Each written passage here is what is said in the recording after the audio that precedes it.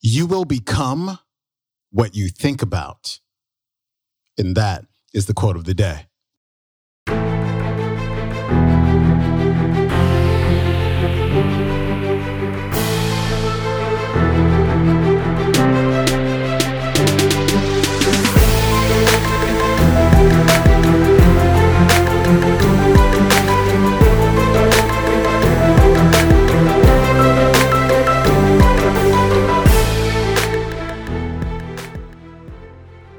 Welcome back to the Quote of the Day show. I'm your host, Sean Croxton of SeanCroxton.com. Happy Wednesday to you. Today's featured speaker is Mr. Earl Nightingale. And this talk really piggybacks on what Bob Proctor was talking about on Monday. If you remember at the end of Bob's talk, he says, you don't become what you think about. You become what you think about and internalize. And the way that you internalize it is through feeling. You know, like I said Monday, getting into the feeling of the wish fulfilled, getting into the feeling of the goal achieved. And that's exactly what Earl is talking about here. We all have to have goals. A life without a goal is just a really boring, just blah life. And so we have to get clear on what our goals are, and we have to internalize them, really get into that feeling. And without further ado, here's Earl Nightingale. We are at our very best, and we are happiest when we are fully engaged in work we enjoy on the journey toward the goal we've established for ourselves. It gives meaning to our time off and comfort to our sleep. It makes everything else in life so wonderful, so worthwhile. Most people, when they think of the word success, tend to equate it with lots of money. Sometimes that's a natural part of the goal and tells us how well we're doing, but not always by any means. Success is whatever we want it to be, that is worthy of us. That's why I commented earlier that success may also be defined as the pursuit of a worthy ideal. For example, I can't imagine anyone being more successful than an outstanding teacher who's striving to know more about the art of teaching and the subject matter that will catch the interest of his or her pupils, who understands that every student is different and learns at a different rate of speed. Joy and satisfaction come to us from serving others, and there are literally millions of ways of doing that. For those whose goals involve the serving of great numbers of people, chances are they'll be richly rewarded indeed. In fact, for many, a goal is a certain level of income or a certain amount of money in an investment account. A goal is an individual thing, as individual as the person, him or herself. Since no two people are exactly alike, it stands to reason that no two of us will have exactly the same goals. One thing a goal must do, however, is fill us with positive emotion when we think about it. It must be something we want very much to bring about. The more intensely we feel about a goal, the more assuredly the idea buried deep in our subconscious will direct us along the path to its fulfillment. I once used the quotation, "No one gets rich without enriching others." I received a letter from a man in Utah who wrote, "How about those who get rich in the drug trade, or those who produce and sell pornography? How do they enrich others?" It was a good question, especially in these times. I wrote back to him and told him that my definition of success is the progressive realization of a worthy goal. Certainly people in the drug and pornography business would not qualify as successful. What they're doing is counterproductive, destructive, and involves, in the case of drugs, the enslavement and death of thousands. And I went on to say that while our needs are few and relatively simple, our wants, in this incredibly affluent society, are virtually endless. By meeting those wants, whatever they may be, we serve others, not always to their benefit, nor to our own, nor would I call those in drugs and pornography successful, nor do their riches amount to much if they're apprehended and sent to prison. But I did stop using that quotation.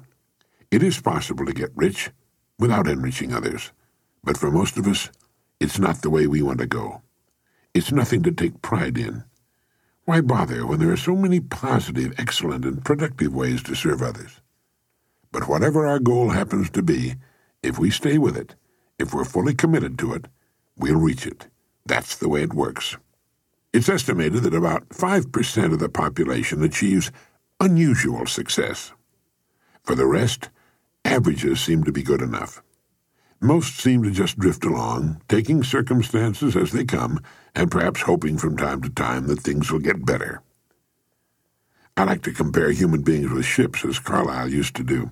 It's estimated that about 95% can be compared to ships without rudders.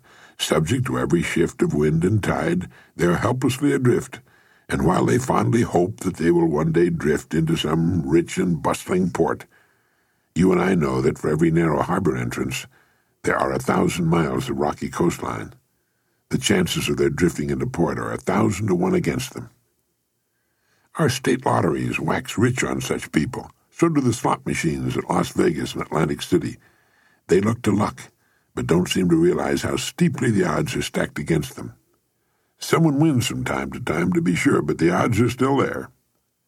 But the 5% who have taken the time and exercised the discipline to climb into the driver's seat of their lives, who've decided upon a challenging goal to reach and fully committed themselves to reaching it, sail straight and far across the deep oceans of life, reaching one port after another, and accomplishing more in just a few years than the rest accomplish in a lifetime.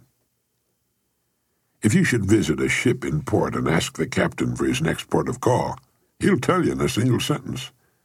Even though the captain cannot see his port, his destination, for fully 99% of the voyage, he knows it's there, and that barring an unforeseen and highly unlikely catastrophe, he'll reach it. All he has to do is keep doing certain things every day.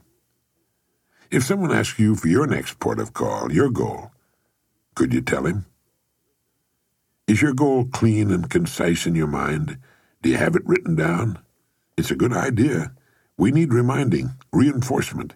If you can get a picture of your goal and stick it to your bathroom mirror, it's an excellent idea to do so. Thousands of successful people carry their goals written on a card in their wallets or purses.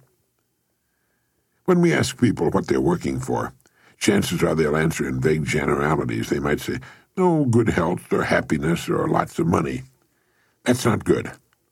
Good health should be a universal goal. We all want that and do our best to achieve and maintain it. But happiness is a byproduct of something else, and lots of money is much too vague.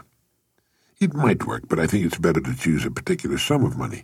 The better, the clearer our goal is defined, the more real it becomes to us, and before long, the more attainable. Happiness comes from the direction in which we're moving. Children are happier on Christmas morning, before opening their presents, than they are Christmas afternoon. No matter how wonderful their presents may be, it's after Christmas. They'll enjoy their gifts, to be sure, but we often find them querulous and irritable Christmas afternoon. We're happier on our way out to dinner than we are on the way home. We're happier going on vacation than we are coming home from it. And we're happier moving toward our goals than even after they've been accomplished, believe it or not.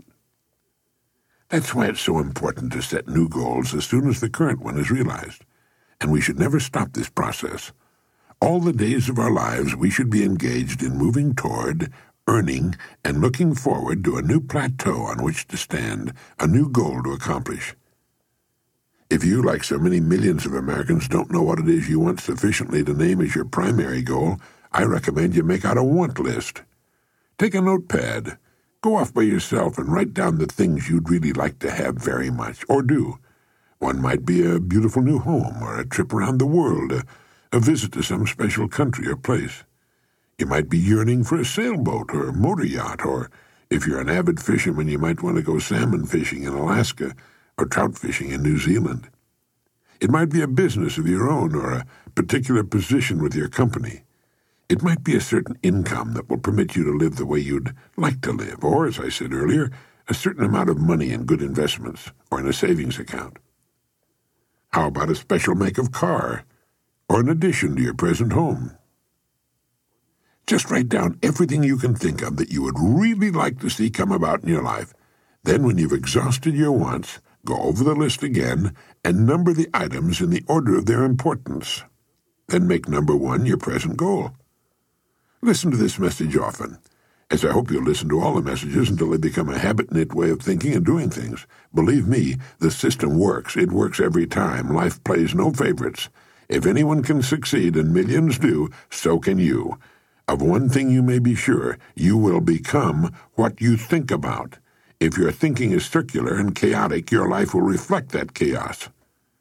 But if your thinking is orderly and clear, If you have a goal that's important for you to reach, then reach it. You will. One goal at a time. That's important. That was Earl Nightingale. Of course, he's the co-founder of Nightingale Conant, the company that hooks us up with all of these incredible clips. And so please support them over at nightingale.com. This clip comes from Earl's audio program called Lead the Field. Classic.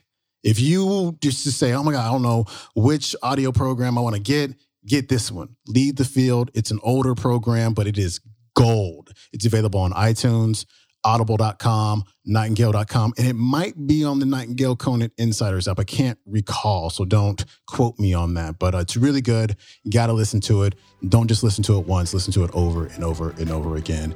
And that's it for me. I will see you tomorrow. Tomorrow we've got my main man, Jake Ducey. I will see you then. Peace.